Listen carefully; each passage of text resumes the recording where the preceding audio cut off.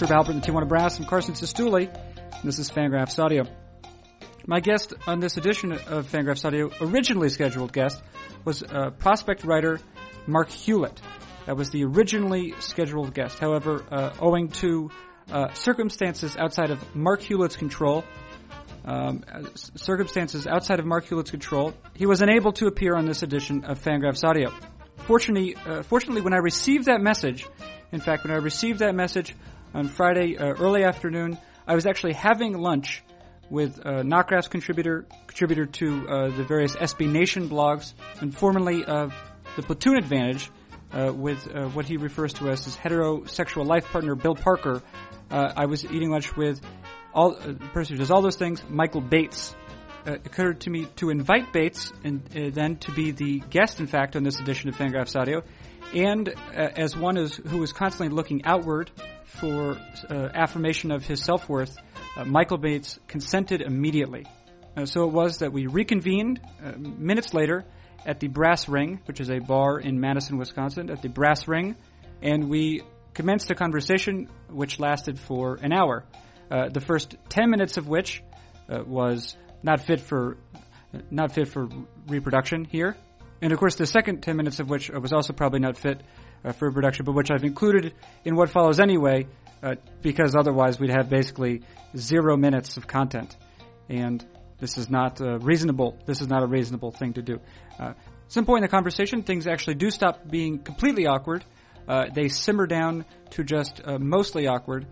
We also get a little real with each other. We spend a little bit of time getting real, and then things are amped back up to awkward towards the end when Bates asks me about my virginity and where I may or may not have left it, and then this episode promptly ends. Another thing that's ending is the introduction to this episode of Fangraphs Audio, an episode which features Michael Bates on Fangraphs Audio, all of which begins right now.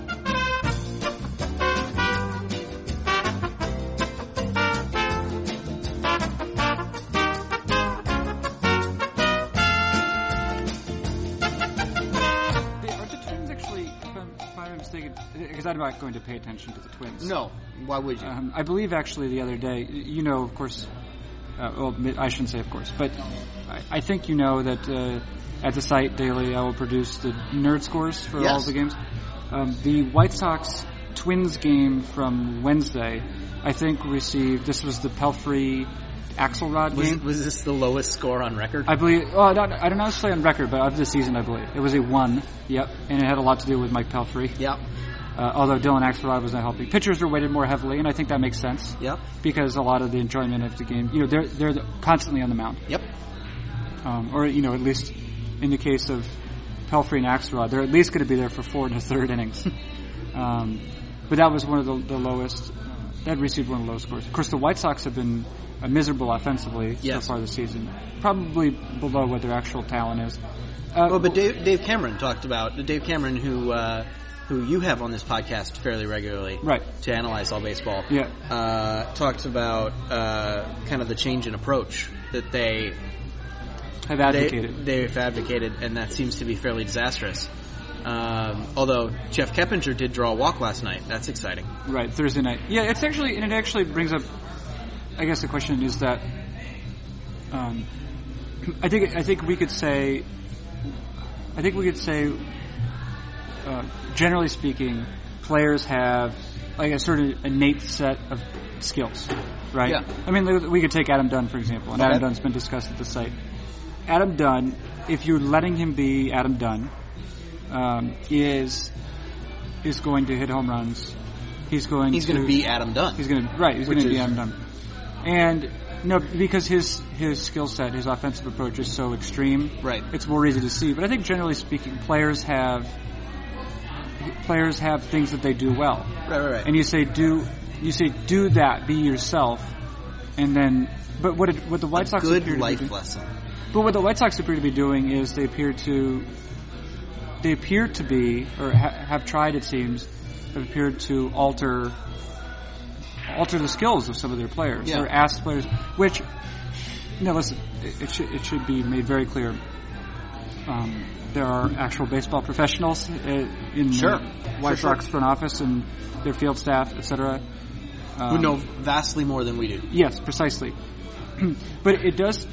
Anytime you ask especially a veteran player, to think about what he's doing, I think it would be it's a bad idea because I've even a little limited. I played through high school baseball, and I know that. Certainly one now of the you're things. Just bragging.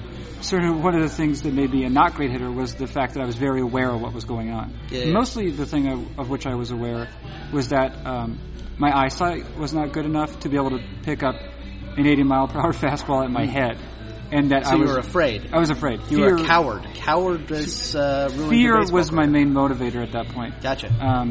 And it certainly affected my ability. But I would also submit that if you ask someone to make discrete, rational changes to their approach, and I would say not just baseball. If you ask people to do that in life, it's having to be conscious and not being able to lose yourself in whatever it is you're doing. I think lose yourself in the music. Not necessarily the music. You want it? Hey, listen, Bates. Let it go. Bates, we could get serious here for a second. No one's listening anyway. That's a good point. No, but if every second you spend trying to alter your strengths, I think I would submit, and this might be applied more to sort of like how one lives one's life than it does to baseball skills per se. But I think it's a mistake.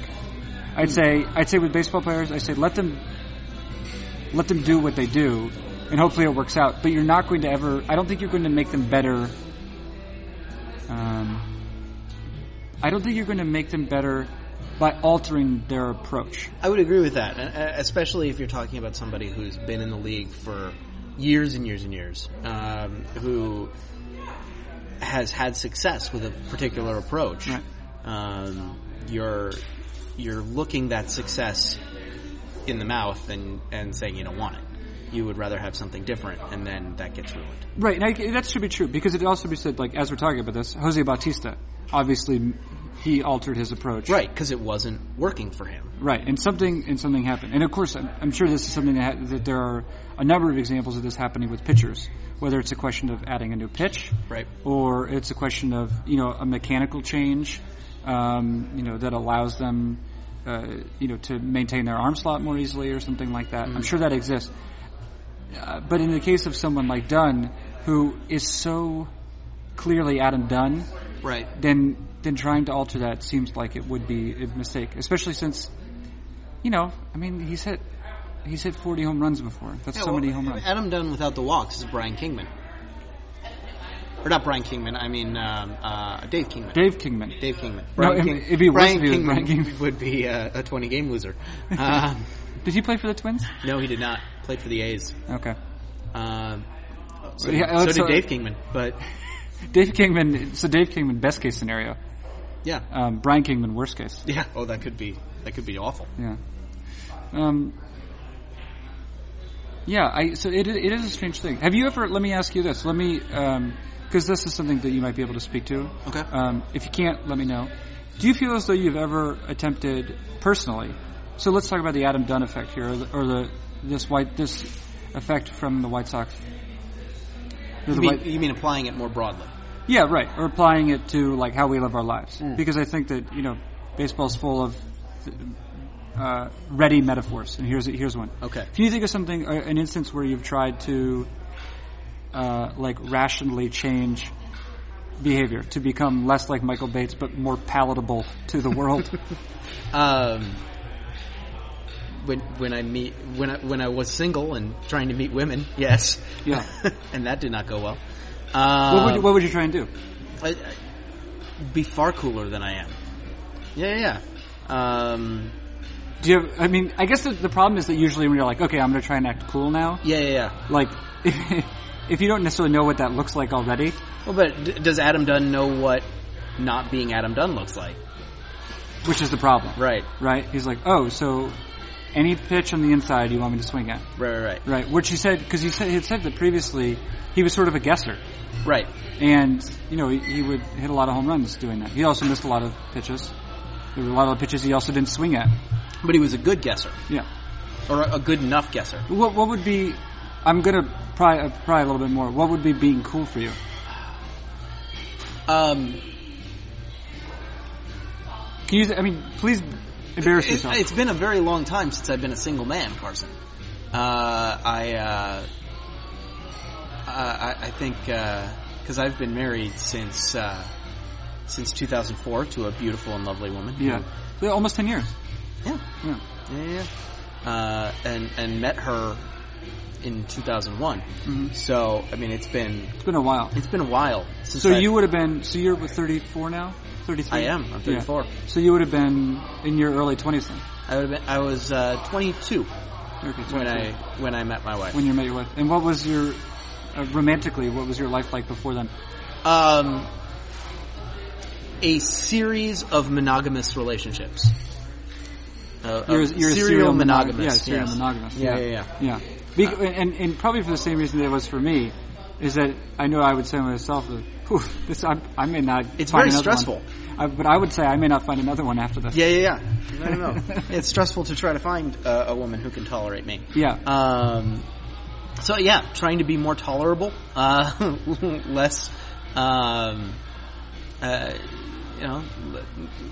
trying to tone down my need to be acknowledged and paid attention to. Mm-hmm. No, is it a situation with your parents didn't love you, or are you just annoying by nature? Oh, mostly by nature, yeah. Yeah. It's just innate. Yeah, it's kind of one of those things where I, if I tell a joke and I feel like people didn't hear it well enough, you'll repeat it. Maybe it needs to be repeated 2 or 3 more times. Yeah. Until I feel like it gets the joke or the laughter it deserves. Mm-hmm. Like I had a series of Ben Rivera's fast jokes that I kept telling to my heterosexual life mate Bill Parker. Yeah, I know him. Who and his funny shaped head, and and he would never laugh, so I just kept telling that joke. Can you give me an example? And can you also mind? Am I dropping my beer? I'm you sorry. should also be careful with your foot here. Yeah. See, I've got lots of energy. Yeah. So tell me, toning down the energy is another thing. Do you have a Ben Revere joke? Ben Revere was. This is one that when I wrote I wrote his player comment for the Baseball Prospectus annual. That he was so fast he got traded before the book was published, and I had to revise this player comment. So it was something like that. But yeah, and you were happy about that. I was very happy about that joke. Yeah. I'm nothing if not endlessly amused by my own cleverness. And so then you felt the need to repeat to Bill Parker several times. Now, here's a question. So you had said it once to him. Yeah. And did he hear you when you said it? I'm sure he did. It was over GChat. Oh, it was over GChat. So, and then what was his reaction, so far as you could tell? Crickets, mostly. Okay. And so this was not satisfying for you? No, it was definitely not emotionally, physically satisfying and for so me. What you decided to do was come back with it? Yeah. Ben Revere jokes write themselves in various, he's so fast he's already made the Phillies hate him. Right. The Phillies fans. They're not funny jokes, Carson. But they're funny to me. It's a series of so fast jokes. Yes. Okay. Yeah. And you will repeat them to Bill ad nauseum. Literally till he's thrown up on his own shoes. Absolutely. If I could make him do that, I would win. So you somehow parlayed that into meeting a woman and then somehow fooling her into marriage. Yes. Yeah. It's amazing. But and she has not left me yet. Or murdered me in my sleep. Yeah. So did you have to tone anything down with her at first? No. You know what? The weird thing is that we met actually at Bill's wedding. Right. His wife and my wife were best friends growing up. Bill and I were best friends growing up. Right. Those two married each other, and we were the best man and maid of honor, which is a fairly disgusting story to have to tell. Embarrassingly so. And it was a dry wedding. They Really? Yeah, they were not big fans of the alcohol. Bill and his wife at the time. Since then, Bill has had to start drinking fairly regularly just to live with himself. The whole package. Yeah. Plus he has children. Yes. Yeah. That'll drive you to drink. But the day before the wedding, they organized a trip to Disneyland. So the wedding was in California? It was. Okay, all right. To Disneyland for the entire wedding party. Mm-hmm. But again, dry wedding, dry weekend. So the maid of honor and I slipped away in the middle of the day under the auspices of going to find a place to get reservations for dinner. Naturally. In the Disney Village. And after doing that, we ended up at the House of Blues for 2 hours, drinking and getting fairly wasted. And then going back to this dry wedding. And then I made her ride the teacups, and she greatly enjoyed that. There was no vomiting, though? No, there was not. Okay, yeah. It was not for lack of trying on my part.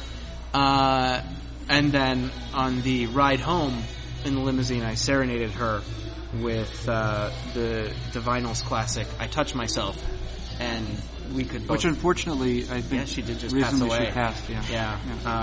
And so that was really what made her fall in love with me. That was romance, yeah. Yeah. They're like... They say romance is dead, but when you serenade a woman with I Touch Myself, it makes them melt. It dies again. It dies many deaths. You reanimate it only to kill it again. I don't know if you're familiar with the book Us or US by Chris Batchelder. I am not. It's a story about Upton Sinclair. Okay. Being reanimated from the dead. Oh, good Lord! And then murdered in different ways. He would not like this. This. Yeah, but it's funny though because he comes back and he can still talk, and he's going on and on about typically like workers' rights or some sort of other injustices, and then people assassinate him again, and then like college undergraduate boys will reanimate him to seem more attractive to college undergraduate girls because they're like, look, it's Upton Sinclair. He's got ideas about the working man. Will you have sex with me? That's very useful in college. Yeah. So that's good. Let's continue on your peccadillos. Are we really? And, yeah. Well, I don't know. That's fine with me. I don't mind it. What you do seem you seem to like conversation. I do. Yeah. Conversation is fun. But you also do seem as though you seem because I and probably what I'm noticing you is something I have in myself too. Is I think that you have a tendency, and maybe it's just with someone like me, we know each other fairly well. Yeah, fairly well. But I wouldn't say we're best friends. You seem to need to... I'm going to need to drink more. And so here we go. You seem to need to punctuate most comments with a joke. Or with something that you think is a joke. Yeah. It should be noted. Something that approximates a joke in my Now, do you think mind? that comes out of place of a strength where you say, I want to make the conversation fun? Or do you think it's a like learned habit because you have nothing else going for you? That if you want to keep conversations going with people, that you at least need to show that you're trying to be funny, or is it even something from a more gruesome place? Do you think? And I think the way you answer this will help me learn about myself a little bit too. Like a more gruesome place. Well, just that you. Like desperately needing people to like me? Is that... That's fine. Yeah. That's how you feel? I think that there's a healthy amount of that. Yeah. You know, there's a false modesty masking a great amount of arrogance, which covers for a lot of insecurity. So it's layers. Yeah. Oh yeah. Yeah. You're like an onion, both in that you have layers and also that you can make most people cry by revealing those layers. Right. Yeah. And taste delicious. Yeah. Well, yeah. Especially after. I mean, I like raw onions, but I think sautéed, especially. Yeah. If you sauté me, it would be delicious. See, there you go. I often would like to put you into burning hot oil. So there's that angle. Yeah. No, I think there's a desire to keep conversations light and pleasant, but there's also a fairly compulsive desire to be needed and liked. Yeah. Well, we sort of talked about this a little bit too. To be needed and liked. I think that also, I'm immediately getting out of my intellectual or comfort zone. Sure. In that, I want to invoke the idea of dopamine. I'm a little bit. I'm interested, I guess, in the way neurotransmitters work. Okay. And how they influence our behavior. Again, I don't know very, very much about it. I've done, the sort of like popular science reading that one can do about it. But I know, for example, I was talking about this with Sam Miller and Ben Lindbergh the other day. Okay. We were doing our simulcast with Effectively Wild. Right. And Sam says that he is guilty of being you're a serial monogamist. He's a serial Yahoo refresher, he says. So he has a fantasy team, and it's very difficult for him not to refresh constantly. Gotcha. He's always, I don't know how he does it, Control R, to see F5, fine. To see if there's new, like if he's been assessed points or however it works on his Yahoo Fantasy team. And I know that in other ways that I've certainly am a serial refresher, whether it's email, going back, especially if I'm writing a post, I go back to my email all the time. And furthermore, page views. Not that I ever received that many, but right. But as I mentioned to you before we started recording, I'm perpetually worried about being fired. Sure. And so you would.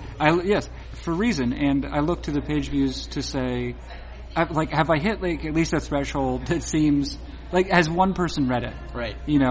And but I think what's happening is every time you refresh, right? Mm-hmm. I think that the neurotransmitter dopamine is released because you have that moment, like a gambler does. You have that moment of indecisiveness where anything could happen. Sure. Right, and then even though the activity itself is not particularly pleasant, ultimately, like you never feel like I'm never like what is it, Jonah in Moneyball? Oh. When he's when he makes the who hell is it? It's Jonah. I said the Jonah first Hill. Name. Jonah Hill. Right, when he pumps his fist when they've acquired with the left-hander. Rincon? Yeah, right, Ricardo Rincon. So I never actually feel like that sort of level of elation, but there are little doses of it. Okay. And I'm thinking that maybe, does that seem like it would apply to what you're looking for? Yeah, no, I think that's true, and I think that's why at one point I did absolutely check follower accounts fairly regularly, or follower accounts on Twitter or readers on Google Analytics or now comments. Comments, yeah, absolutely. Dave Brown's absolutely right. You never go into the comments, except I do if I feel like there's a... Well, especially for what you write. Well, sure. Well, I constantly need to defend myself.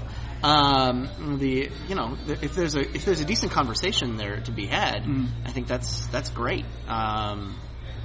But I do have kind of a need to not only see if people are talking about me, but to engage with those people. Well, even if they're, not talking about me in a good way. Well, you get into fights. You're snippy. I have. You're snippy on the internet. I'm a little snippy, yeah. You've referred to unnamed Red Sox beat reporters as douches, colossal douches? Sure. You've many different names. You have, I see you get into arguments. You get very, you're quick. I'm not charging you with this. No. I am. You're quick to react to what you regard as certain injustices. Yeah. And you, for reasons that are a little bit mysterious to me, but I'm curious about how you feel about your decision to do it, you will jump on them. Do you want another one of these? Yeah. Actually, can I get how is the arena? Very good. I'll get an arena. Thank you. You are quick to respond to those. What do you think it is about it that makes you want to get involved with it? And for example, too, like with regard to gun control. Yeah. You've tweeted out a couple times links to articles about there was the very unfortunate incident recently in which a 5-year-old killed a Yeah. 2-year-old sister or whatever. I mean, horrible. Terrible. But I will see a tweet from you that'll be like, there is some energy behind it. Oh, it makes me very angry. Right. When defenseless people are hurt. Okay. Or when people are maligned unfairly, don't have the ability to respond for themselves. Yeah, thank you very much. I find that fundamentally unfair, and I guess that... But you'll also argue about pettier things, too. Oh, sure. I'll argue about so many petty things. You seem to think that... You seem to find something in expressing those beliefs publicly... Oh, that is good. That bears repeating, or bears a continuation of that, right? You'll go on to continue to do it. Who knows? Maybe just today you gonna put salt in your beer? No, I'm gonna put salt under the beer, and that way it doesn't stick to my napkin. Oh yeah. Okay, very good. That's a trick. So you use Twitter in that way. Twitter and perhaps other social media too. What are your sort of thoughts on that? On your desire to keep using it that way? I mean, I don't know that and I think this is where sometimes I get into trouble, is that I don't always think about it before I talk. I mean, there have been times where I react to something and my reaction is entirely misinterpreting what's going on, or over the top. I think I called somebody. Who was it? Oh, the Padres president who made comments about Zach Greinke, and I called him a terrible human being. And I had to walk those back because it's both important to me that other people are fair and that I am fair. Both that I treat other people fairly and that I'm fair about myself, and that if I make a mistake, I atone for it. I'm very Catholic in that way. Atonement is important to me, I guess. Not punishment, but for people to feel badly if they've treated other people badly. Right. And I guess I just have this pathological need to express that. So, I don't know that I always think about how I'm using Twitter when I'm using Twitter, unless I'm promoting a piece that I did. But I do recognize that that's a significant part of who I am on both in life and on Twitter, and that that's just kind of part of the package. I think that's also in some cases why some people follow me, is that there's a lot of indignation behind my tweets in a lot of cases, whether that's righteous or just feels righteous, even if it's wrong. How can it be wrong if it feels so righteous? Yes, indeed. So, but I think I've also tried to be conscious about how those reactions get. I think I've tried to be conscious about how those reactions, about when I react like that. So something like, something like something related to gun control, which, again, we're not going to get really political on here about my beliefs, but we could agree that it's unfortunate when a child dies. Right. Yeah, absolutely. But like, for instance, the things that John Heyman has been pointing out lately about war, and how vastly players who look incomparable in something like war this early in the season, weird things happen where Elliot Johnson looks the same as Mark Reynolds. I think was his latest one. And I think I've come to realize that those are really useful questions. Colin Wires of Baseball Prospectus had a really great column on that the other day. That we should not only we should respond well to. We should not necessarily respond productively to questions about baseball, about stats, and not shut down debate. And I've tried to be more cognizant of that when it's not related to Jeff Bagwell and performance enhancing. Yeah, I mean, I'll be honest. The point that Colin makes in that piece, I feel like for me it's common sense. Yeah, we have different approaches. I'm much less likely to engage people. Yeah, and that comes out of a number of things. It probably comes out of the amount of Paxil I take, which is designed to shut me down. And because I can't feel outrage. Because if I do, it destroys my tiny body. Oh wow!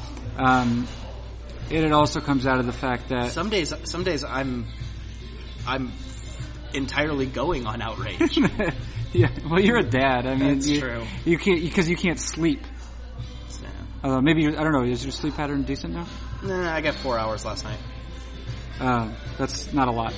I mean, I got like. It wouldn't have been a lot, or it would have been okay if I was still in college, but yeah, not at this age. Not at this age. No, yeah. I mean, it shows. It shows. No, but okay. like a comment like... Okay, swarthy Jamie Kennedy. Yeah, I know. I don't look good today. I admit it. I can guarantee that. But I will say that like a comment like Wires, for me, is to say... I mean, the way I would approach John Heyman's comment is I'd just be like, well, Elliot Johnson's receiving a lot of credit for defense. Mm-hmm. And those metrics don't become reliable, until like a huge amount of innings. So it's just like, I'm just not worried about it, I guess, at that point. Mm-hmm. I mean, maybe Heyman was he receiving replies that were like, shut up, John Heyman? Oh, absolutely. And, but I would also say that's the internet. Because I've had a complicated history with John Heyman. Does he know about it? No. I think he's at least a little bit aware, because last year, he relayed some stories that turned out to be slightly inaccurate. Mm-hmm. He called him on the carpet for that. And he responded, and that's nice, and he corrected himself for the most part. But no, he doesn't need to concern himself with people like me, so I wouldn't say that we have a thing, but other people see, like, me respond to something he has said in the past, and then if they've got something to say about John Heyman, include me in that discussion. And it's very awkward when I feel like he's trying to further the debate, and I think that's a good thing. This is coming off way too pretentious. I don't think it's pretentious right now. Good. I mean, so the way we started off was discussing your tendency to make your bombastic statements on the internet to make your outrage known. Yeah.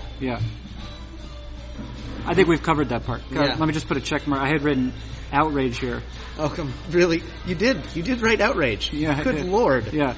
I usually only have 3 things written here. Byron Buxton. Oh, yeah. Those comments may not even make the podcast. Really? Yeah. That's a shame. He's really quite good. Okay, so Peter Gammons had a really nice thing to say about him the other day. It's something like he's half Justin and BJ Upton and half fantastic. Oh, that's interesting. Yeah, it was a really interesting tweet. Wait, it should be said that Byron Buxton is playing very well. Because I probably will cut out that part before, but but he's played very well. But the interesting thing is that last year's draft was considered a down draft. Yeah. And he wasn't the number 1 pick; he was the number 2 pick. Right. But I think we could say that no, it's considered a down draft, probably only because Bryce Harper has gone number 1 the year before, and then before that, Steven Strasburg, which is not really fair in terms of company, but. Buxton's not even 20 yet, and he's hitting very well. Yeah, he's hitting very, very well. At high A, which that's a challenge. It's not, it's not as great a challenge as the major leagues, but we'll see. Look, he does appear as though he's the real thing. Do you heavily edit these? No. In fact, I just choose a starting point. Do you really? Yeah. Oh, interesting. Yeah, and it was. I thought it was. And you chose that it would be sometime after Byron Buxton. Our baseball conversation. I thought just the beginning got a little dry. No. I thought it was. I thought we were nervous. Oh, yeah. Well, I was tapping my foot a lot. You were also tapping your foot, but I do this a lot though. I frequently will cut out the first 10 or 15 minutes. I do it even in the Dane Perry podcast. Yeah, well, there's so much to cut out of the Dane Perry podcast. There's a lot. Yeah. Well, you could bleep most of the first 15 minutes. Yeah, you kind of gotta start at a point where you're going to have to bleep out the least. Yeah, but sitting across the table talking like this is not like a natural thing. No, it's really not. And so so it's weird for me. I will say that it's great to have this situation with the microphone in the middle, though. Once you get used to it, yeah, I think it's great because you can anticipate when the other person is or isn't talking or has a point to make. You're not interrupting. Precisely, but that's something that happens. So it's something that happens on phone conversations all the time. Right. It makes it difficult. But I know, like, even you used to do with Larry Granillo and Bill, yeah. And Bill, you guys used to do the Blog Talk Radio podcast. Yeah. And that was even stranger because there was like a delay or something, or you guys would have to. You'd be like, okay, Larry was like, I'm going to talk first, and then Bates, and then Bill. Yeah. And then Larry, and then Bates, and then Bill, or something like that. You would go in that order. Yeah, we did. But it was. I assume that was to get over that, to avoid. Yeah. But yeah, it is a strange thing having to do that. There's some quality music going on here, by the way. Yeah, it's not bad. Well, I could just start crooning. You have a good voice. I like to think I do. Yeah. You were in a a cappella group. I was in college. Yeah, Pitch Perfect was kind of the story of my college years. Yeah. Regrettably, have not seen that movie. You have not seen that movie. It's quite amazing. My 12-year-old sister loves it. Oh, well, strong endorsement there. So there you go. But you and Bill were both in a cappella. Yeah. Well, no, he was not in an a cappella group. He was in choirs. Oh, okay. And so you're more like all about the streets. Oh yeah, I'm hip. Yeah, as the kids say. You were in an a cappella group at Colby. At Colby College, yeah. Yeah, and what's the a cappella group there? There are several. Okay, which one? In a school of 1,800 students, when I left, we had like 7 a cappella groups. Mm-hmm. Something like 10% of the college was in an a cappella group. I was in a group called the Megalomaniacs. Okay. Which was a co-ed a cappella group. Mm-hmm. You can do more things with co-eds. Yes, you can. Yeah. Yes, well, in so many different ways. And that was very fun. Yeah. That's like a cappella groups are now. Of course, I went to an important New England boarding school. You did. The college you went to is the sort of college to which we were permitted to go. Oh, really? Yeah. Oh, yeah. That's nice to hear. And I'm assuming that you met people at Colby who had gone to important New England boarding schools. Possibly. I guess I never really asked people whether they went to private schools or boarding schools. Yeah. See, because I came from public schools. So immediately I would have said, well, where did you go? Where did you go to school? And then you would have said something like, Greater Minneapolis Public Schools. Mounds View High School. Yeah, I would have said. Minneapolis. Then I would have said, see you 4 years at graduation, buddy. So I would have treated that. I see. So you were in the Megalomaniacs. I was. Oh yeah. So this is a phenomenon though that occurs. I assume they have them at public schools, public colleges, but it's something that having a smaller group of people so that you could have events, right? Yeah. Especially if there's not as much going else on and then campus. You support one another and right. Yeah. And I'm guessing Colby hockey is decent. Yes, Colby hockey is very decent. And maybe like lacrosse and soccer, okay? Probably. I didn't really pay much attention. The Colby, during my freshman year, the Colby football team was written up in Sports Illustrated. For they lost. I'm getting a phone call. Let's ignore that. For losing to Hamilton College, 28-0. Yeah. We had the ball 13 times, and we did not score, and we never punted. Neither scored nor punted. A combination of turnovers? Turnovers, missed field goals, and ending both halves with the ball. Wow. Yeah. And ever going for it on fourth down? Yeah. Okay, yeah. That too. And it not really working out for them. Wow. Yeah. So that happened. That was a terrible football team that year. All of whom could beat the shit out of me. But a decent basketball team. Okay. But the point is that at a school like that, yeah. Especially, what is it, like in Augusta or something near Augusta? Waterville, Maine. So you're not necessarily going out on the town. What town? In Waterville, Maine. So it's more campus oriented. Yes. Very campus oriented. Right. And there were no Greeks when I was there. Because a school like Colby doesn't accept Mediterranean. Prejudice. Right, yeah. No fraternities or sororities. So my grandfather went to Bowdoin. And he was ripped when they took away the Greek system. I bet they would. Because he had been not only a member of a fraternity, he knew, like, anytime that he's met anyone from that same fraternity afterwards, he would know the special handshake or whatever of that fraternity. And he was not pleased. Yeah, so I think maybe extracurriculars like a cappella took the place of of Greeks. Right. Just other sort of social group of friends that you hang out with constantly. Pretenses upon which to gather. Yes. Right. And drink. So, the thing about the a cappella groups is they're funny because of what they are. Yeah. Oh yeah. Yeah, absolutely. It's a bunch of ridiculous young people, usually dressed in ties, and then you want to be rock stars, and you're gonna say we're gonna do. Go a little bit closer. Oh, sorry. You say we're gonna sing these popular songs typically. Yes. And that occasionally we'll have a number of white people on percussion. Almost entirely white people on percussion. Yeah.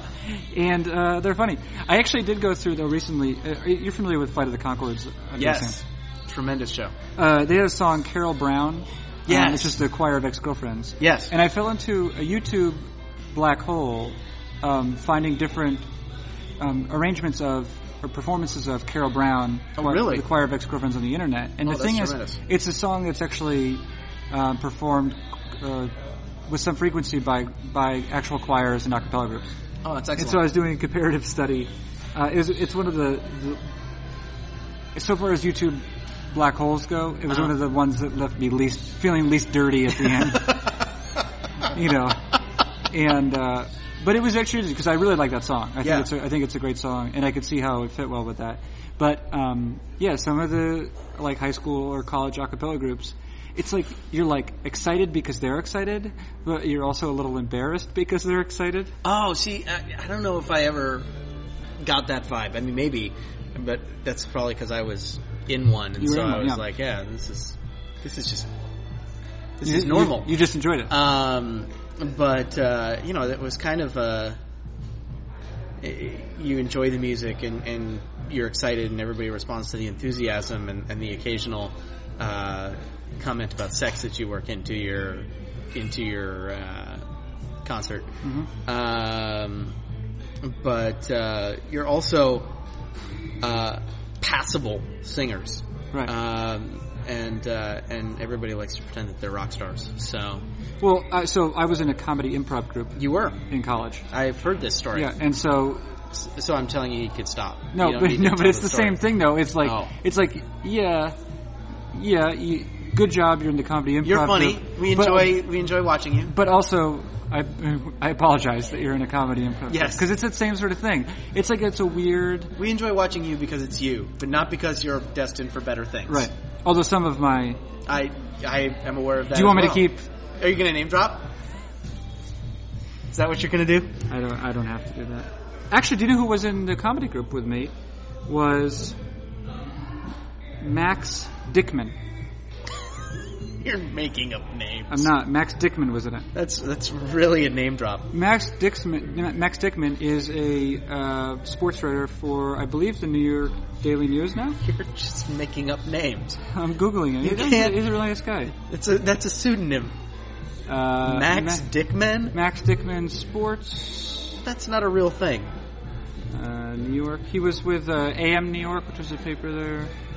I think I'm saying Max. Look, I'm a guy who used to write with a pseudonym. I know a pseudonym when I hear one. Max Dickman is definitely a pseudonym. No, Max Dickstein. Ah. Do you know that name? No. But still. Yeah, he writes for the Daily News. Still sounds like a pseudonym. He writes for the Daily News. Cram it. He was I think he was at one point the sports editor for the Columbian or whatever the sports paper is there. Okay. He went on to work for AM New York, and now he's an assistant sports editor at the New York Daily News. Oh, yeah. Good for him. Yeah. So that's happening. Right on. Yeah. Actually, another of my classmates who did not work on the paper at the time, Sam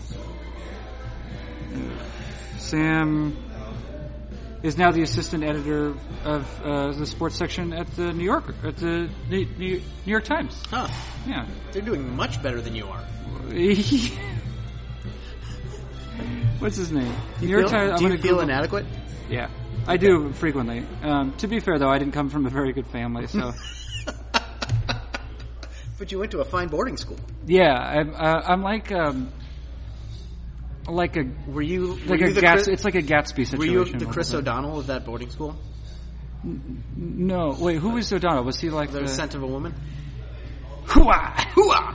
He's the kid on scholarship at the boarding school. I was on scholarship. Oh. Yeah. See, that was my question. You answered it in the affirmative. Yeah, I guess so. Yeah, I was. Welcome back to my podcast. Sam Dolnick. Sam Dolnick is now the deputy sports editor at the time. Oh. Anyway, yeah, they're doing better than I am. They were destined to do better than I was. No, I wasn't. Yeah, but lots of us are. I wasn't. No, I wasn't Chris O'Donnell necessarily because that's a little bit overwritten. But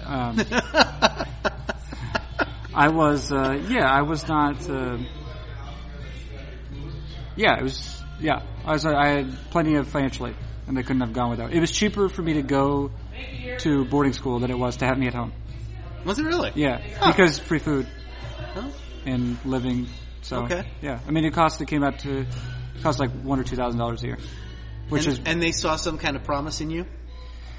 Don't know actually. I think there might have been. They might have had a quota on people they had to accept from New Hampshire. So I think that might have been it. Oh, that was a snort. You made me snort. Well, that's embarrassing. Yeah. It's all right. Yeah, I think that might have been it. Okay. So yeah, I ended up there, but I enjoyed my time there. Yeah, not Dickman, Dickstein. Right, but it was the idea. It's the idea of the comedy group, right? Where it's like, so Dickstein was in the group with me. That's the name I'm dropping. That's the point. Right. Yeah, he was in the group of other talented people. But the thing is, like, regardless of what you're doing, you're still in a comedy improv group at college. Right. You know what I mean? And so it's like, on the one hand, you're like... It has no real world importance. We're really enthusiastic about it, is the idea. But what is it actually? Right. And what are you accomplishing? People come to your shows... People came to our shows, even though I think that there were legitimately funny people in our group. People came to our shows at least half out of pity, I would say. Especially because that was in New York. See, like we were in New York already. Yeah, see, in the middle of Maine, they come to your shows out of boredom. Right. Like, there's nothing else to do that weekend unless the college has paid for Run DMC to come up, or the Black Crows. Oh, yeah. Oh, that's not bad. Run DMC, the Black Crows, Guster, and... Blues Traveler. Did Blues Traveler ever Blues Traveler did not make it. The Indigo Girls made it at one point. How about Superchunk?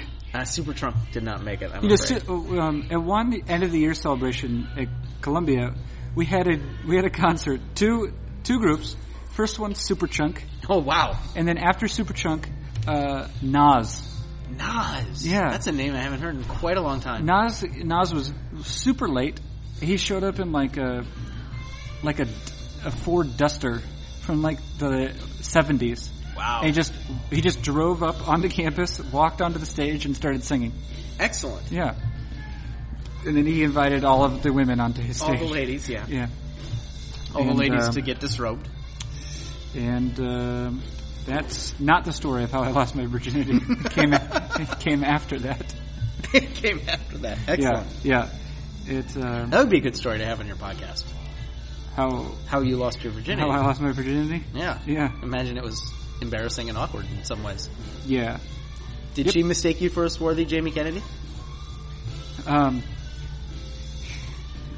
Which I'm realizing you look like with your glasses off.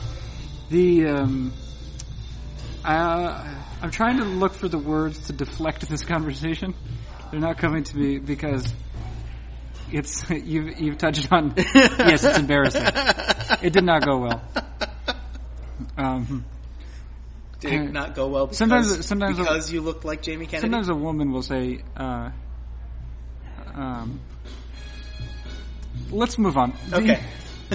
Sometimes she'll say hurtful things afterwards. Yeah, I know how that goes. What is our constraint here? We've recorded for an hour. Have we? Yeah, I think we could keep at least 45 minutes of it. Sure.